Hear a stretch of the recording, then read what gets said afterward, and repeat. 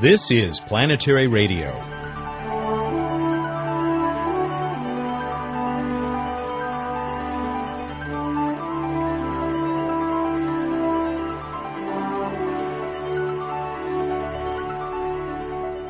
Hi again, everyone. I'm Matt Kaplan. What a hot show we have for you this week. Forget about Vesuvius and the big island of Hawaii. There's only one place in the solar system where you'll find over 100 active volcanoes.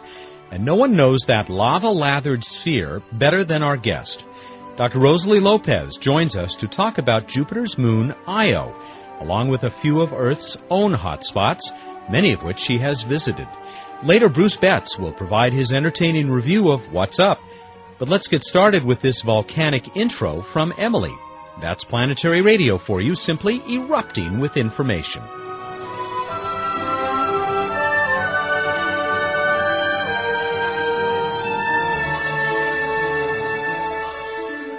Hi, I'm Emily Lakdawalla with questions and answers. A listener asked, what is the biggest active volcano in the solar system? Nearly every rocky body in the solar system shows evidence of a volcanic past, but there are few planets that we know have active volcanoes. Earth, of course, does have active volcanoes. At 120 kilometers wide, the biggest active volcano on Earth is Mauna Loa in Hawaii, which last erupted in 1984. The volcano is so massive that it bends the Earth's crust downward beneath it, creating an 8-kilometer deep dent in the Earth. If you measure the volcano's height from the bottom of this hole, Mauna Loa's summit lies 17 kilometers or 56,000 feet above its base. Hawaiian volcanoes are fed by a heat source that lies very deep within the Earth, possibly at the boundary between the Earth's solid mantle and its molten core.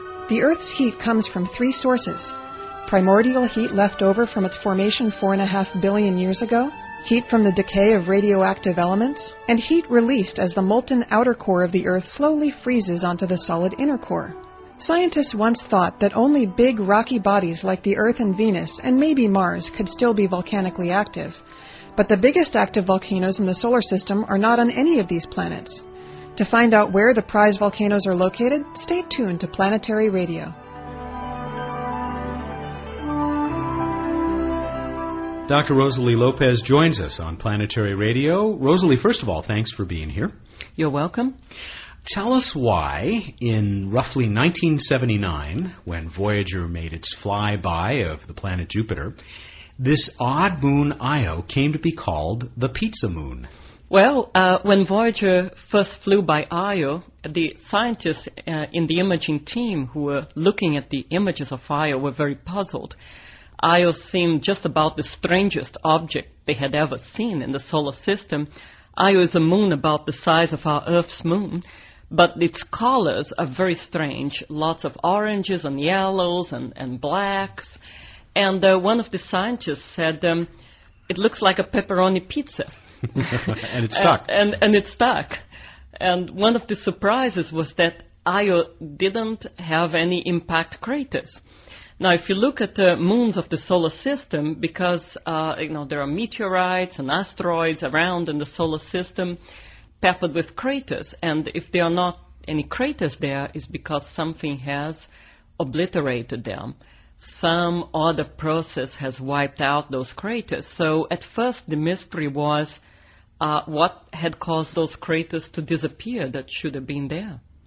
And they quickly came to realize that there were active volcanoes on this little moon, lots of them. Yes, in fact, the discovery was made by Linda Morabito, who was a member of the navigation team, and she looked at one of the images of Io taken for navigation purposes, because we use the cameras on the spacecraft also to help navigation. And she noticed an umbrella-shaped plume on the side of Io and thought this may be an erupting volcano. When one of the other instruments on that spacecraft, looking at infrared wavelengths, detected some heat that coincided with one of the plumes, it became quite clear that active volcanoes were around, and they found about a dozen plumes and about a dozen hot spots, as they called them, the active volcanoes, and it became clear that this moon had active volcanism. And this is so important because Io is the first place outside Earth where we have actually seen active volcanoes. And I think, you said all the colors of this odd-looking moon. I think it's beautiful. I think it's quite a place. And, of course, it's changing all the time. Yes, Io is a real cartographer's nightmare. People start making maps of Io, and then it changes. And it even changed during the two Voyager flybys that were only 4 months apart. Some, particularly the deposit from one of Io's largest plumes, called Pele, actually changed in shape, went from being heart-shaped to circular. So there were noticeable changes even in 4 months. So we had this tantalizing couple of looks at this amazing little moon. And then the Voyager spacecraft flew on, and a lot of years went by as folks like you, scientists, you in particular as a volcanologist, must have been going crazy waiting for the next visit, which of course was Galileo. Yes, and the Galileo launch was delayed, and the Galileo mission only finally got off the ground in 1989. And it had a long flyby around the solar system to get to Jupiter. It did gravity assist at Venus and at Earth. And we finally got to Jupiter in 1995, got into orbit around Jupiter, and then started looking at Io in the middle of 1996. But it was worth the wait. There were a number of surprises. Of course, there had been changes, as we had expected, in the years between Voyager and Galileo. Io had in fact been observed from Earth-based telescopes, and the most violent eruptions could be detected from Earth at infrared wavelengths. So we knew that a lot of activity was still going on, and particularly from a volcano called Loki. But in fact, where we saw some big surface changes in some places, Loki looked pretty much the same as it had during the time of Voyager. So there were places with a lot of changes on the surface and places where there had been a lot of volcanic activity, but the activity was confined within a big volcanic crater that we call a caldera. So it was also surprising that some places where we expected big changes, we didn't find them. I love these names, by the way, Pele and Loki, and another one that's going to come up later in our conversation, Tvashtar. Am I pronouncing it correctly? Yes.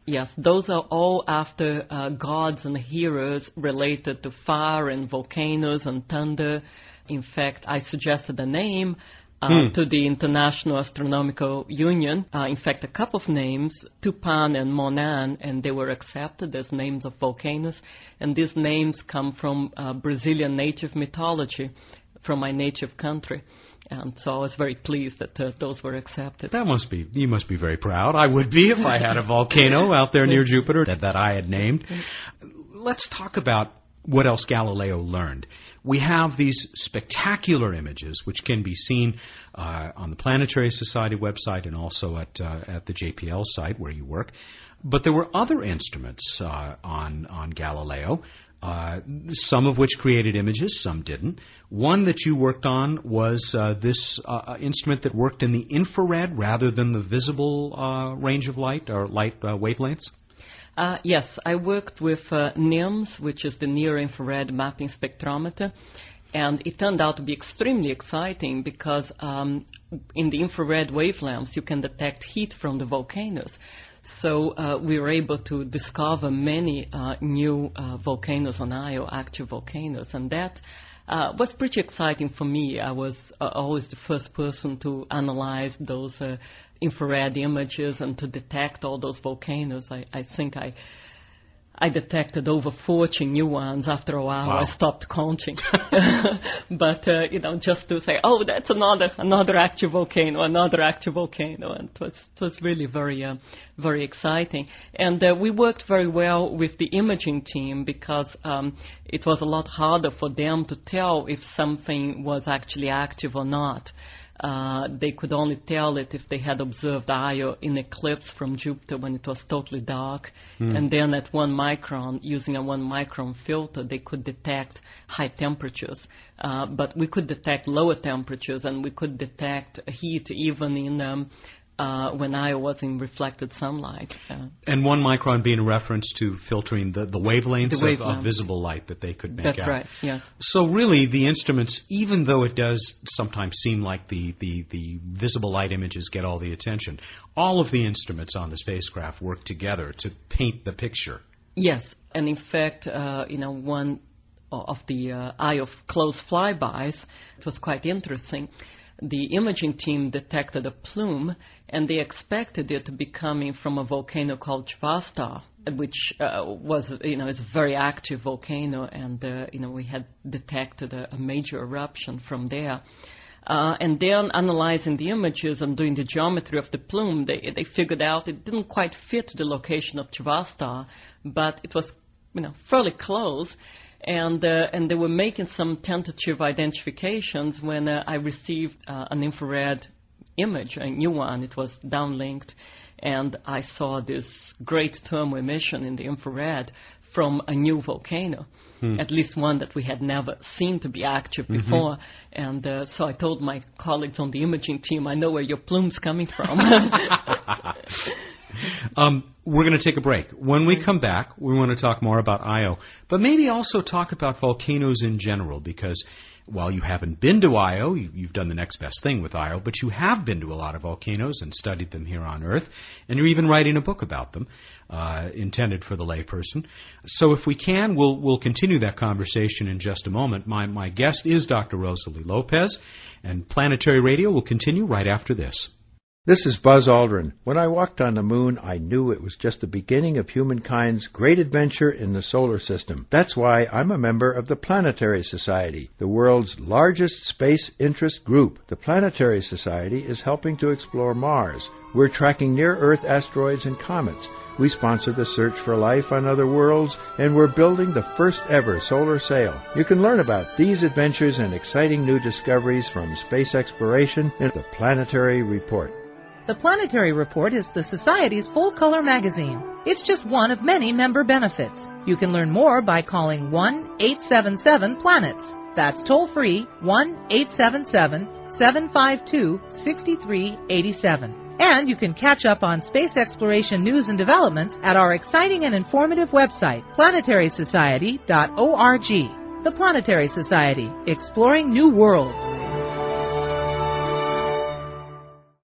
Matt Kaplan back with our guest this week, Dr. Rosalie Lopez of JPL, a planetary scientist, volcanologist. And we were talking about Io. Before we leave the topic of that hot little moon, do we now understand why Io is so beautiful, why it has all those amazing colors you talked about a few minutes ago? We think there is a lot of sulfur on Io, and that's what it gives these colors, the oranges and the reds. There are different forms of sulfur. We also understand a lot more about Io now than we did at the time of Voyager. We know that there are many more active volcanoes than we knew about from Voyager. We knew of about a dozen after the Voyager flybys, and now we know there are more than 120. So Io is really literally covered with active volcanoes. And we also seen something very interesting on Io. We detected lavas hotter than any lava that we see on Earth today. And these lavas are similar, we think, to lavas we call komatiites, that geologists call komatiites. They are very ancient, primitive lavas on Earth.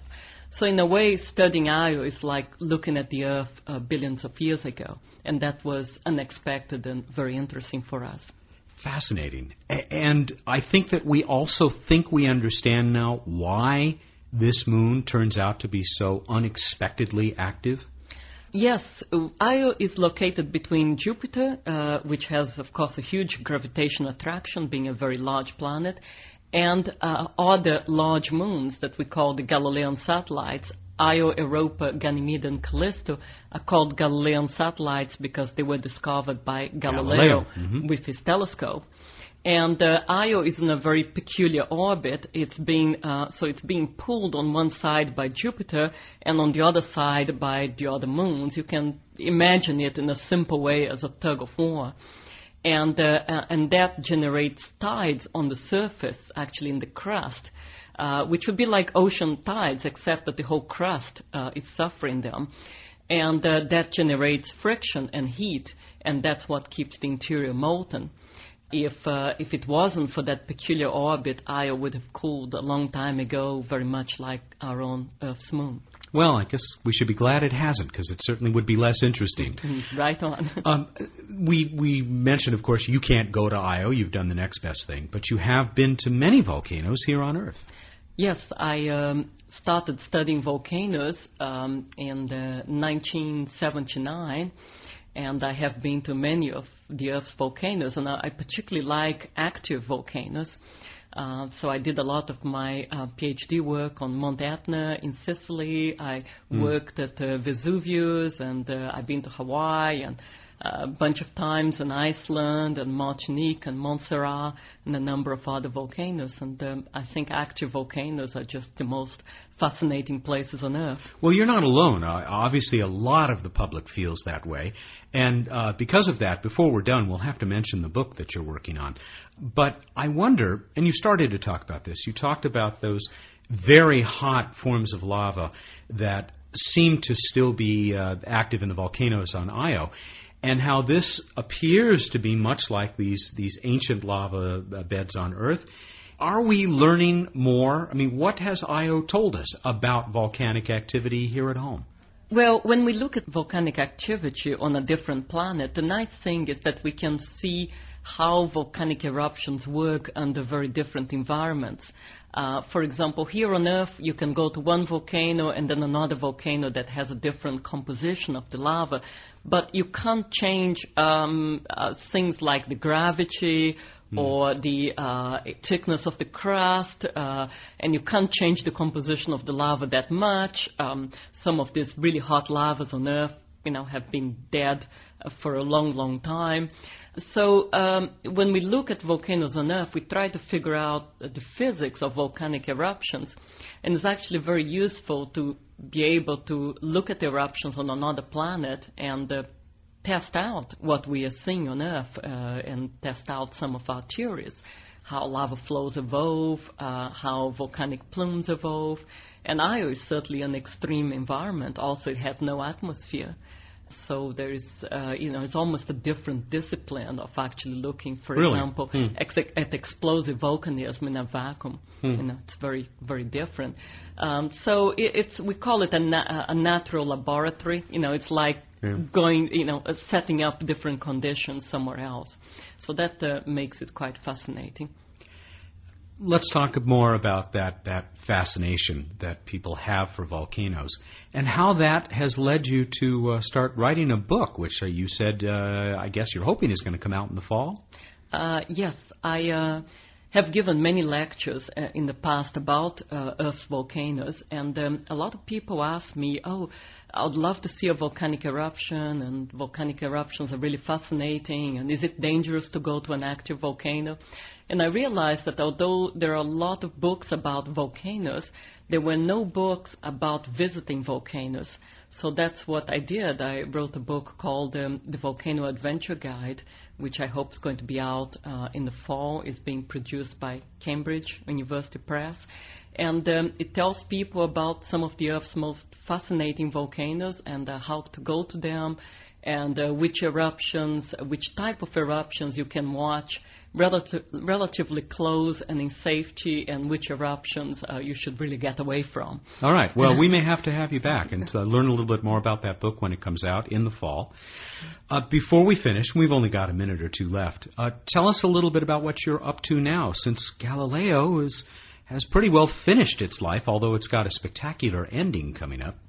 Yes, we have finished collecting data, observations with Galileo, and Galileo is going to plunge into Jupiter for a fiery death. And on purpose. In September of this year. And the reason we're doing that, it's because if we just left Galileo in orbit around Jupiter, there is a danger that eventually, maybe in a long, long time, it could collide with one of the moons. And one of the other moons of Jupiter, called Europa, we think may have an ocean of liquid water underneath an icy crust, and it could possibly have life. And we don't want to contaminate that moon. And so we're going to destroy Galileo to make sure it doesn't impact any of the moons. I should mention that next week we're doing sort of a fire and ice theme here. Your colleague, Dr. Elizabeth Turtle, will join us. You're the fire side, she's the ice side, and we'll be talking about Europa and other icy places, very different from Io. So what else? I think you're working on the Cassini project now? Yes, now I have joined the Cassini project. This mission is on its way to Saturn. And it's going to arrive there in 2004, July 2004. And Saturn has many moons, icy moons. The most fascinating place, we think, is going to be Titan. That's a moon that is covered with clouds and haze. And I'm working with the radar instrument on Cassini that's going to be able to penetrate and image these clouds and haze so we can see the surface for the first time. Would you be surprised if you saw volcanic activity on Titan? Not totally surprised, no, although we're not expecting it to be like Io. But we think there may be icy volcanism or cryovolcanism, as we call it. Oh, fascinating. But I think whatever we find there is going to be fascinating. And you must be having a good time with this. Oh, yes. And exploring the solar system and knowing that you're going to see a completely new place, it's really a wonderful feeling. Dr. Lopez, thanks very much for joining us on Planetary Radio. You're welcome. Dr. Rosalie Lopez is at JPL, Jet Propulsion Laboratory, near the Planetary Society headquarters in Pasadena, California. And we have been talking about her field, volcanism, both the terrestrial type and the far-flung out there on hot little Io. Planetary Radio will continue in just a moment.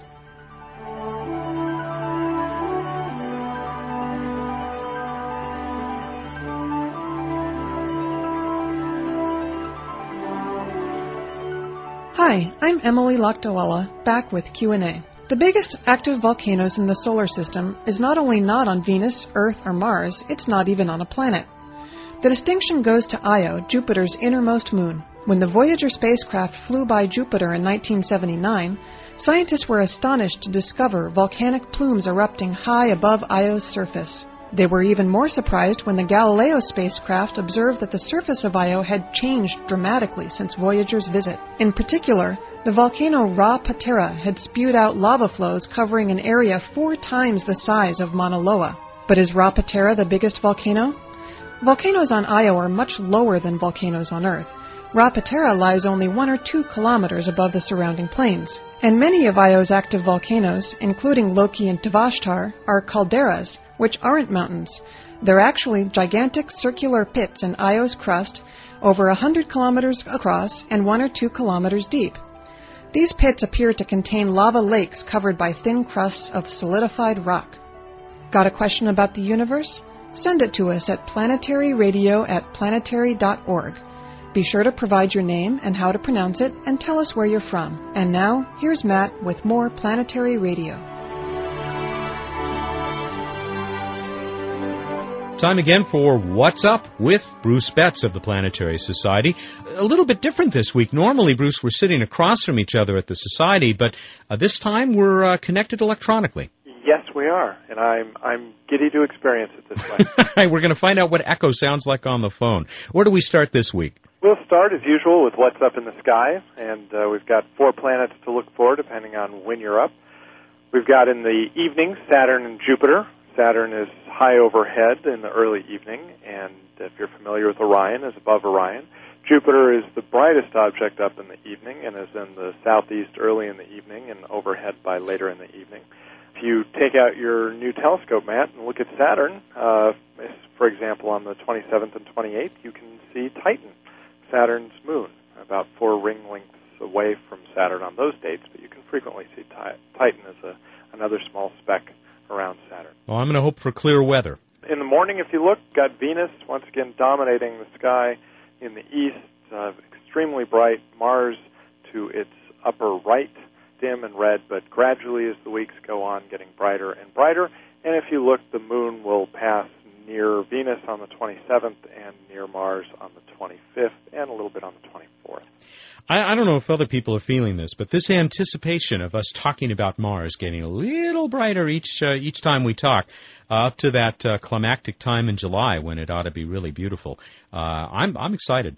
As am I. And the Planetary Society actually will be having observations of it, so stay tuned for more information on that. I will. We go to This Week in Space History, February 25th, 1972, Luna 20, Soviet mission, returned core samples from the moon's Sea of Fertility, Mare Fecunditatis, parachuting to Earth in the USSR at that time. How much was brought back by this return mission, which, you know, is still a pretty incredible technological achievement? We still haven't done anything like this since then, right? That's true, and a lot of people lose track that, at least in the U.S., that the Soviets even did this, but they did some robotic return missions. They returned a total of just a very few pounds, so I don't know, hundreds of grams per mission typically, but they did do some drilling, so actually got some samples from beneath the surface.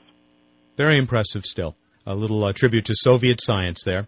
Where do we go next? Random space fact! Mercury rotates 3 times in 2 of its years. So just as the moon is locked in what's called a synchronous rotation around the Earth so that we always see the same face, that's 1-to-1. It rotates once around. Mercury is actually in a different kind of so-called resonant orbit, and it rotates 3 times for every 2 times it goes around the Sun. Now, didn't we think at one time years ago that Mercury was locked in one of those 1-to-1 relationships so that it had a permanently hot side and a permanently cold side? Yes, that was what was theorized and assumed, and then sometime, I believe in the mid-'60s, there was radar data that started to show that was not true, and eventually was figured out that it was in the 3-to-2 resonance, which turns out to be stable as well. I want to mention one new topic, one opportunity that will only be open a little bit longer through the Planetary Society, and this is our Student Astronaut Contest. You can find out more at planetary.org under the Red Rover Goes to Mars link. Student astronauts will have the very unique opportunity of being in operations during the Mars Exploration Rover mission. They'll be at JPL.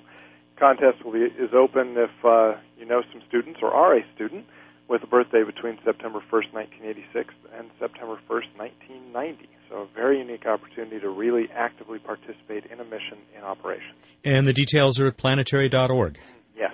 Follow Red Rover Goes to Mars links. With less than a couple of minutes left, we better move on to trivia. Another heavy topic this week, or should I say dense? Well, things often feel dense for me no matter what. In this case, last week's question, what planet has the highest average density? And our answer, Earth, with an average density of 5.52 grams per cubic centimeter. For reference, water is 1 gram per cubic centimeter. And this is one that I thought, at least if you know too much but not enough, can be a little confusing, since Mercury is very close with a density of 5.43. It's known to have a very large iron core, but in this case it's actually the Earth beating it out.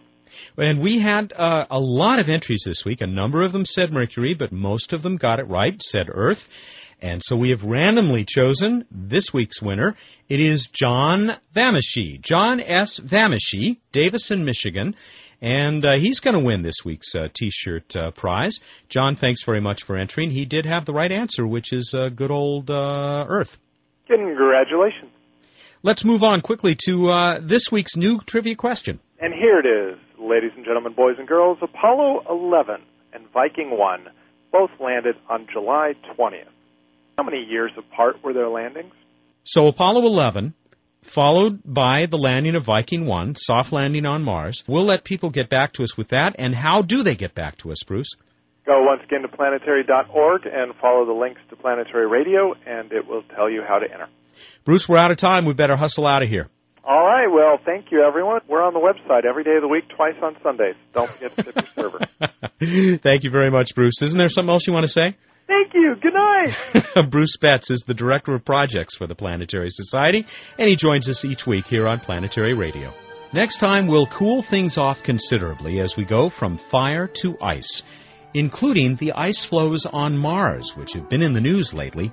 We'll also visit Io's neighbor, Europa, where a layer of ice may hide a vast ocean of water. Remember that you can hear this and all of our previous shows at planetary.org. We always look forward to your questions and comments. Send them to planetaryradio@planetary.org. Have a great week.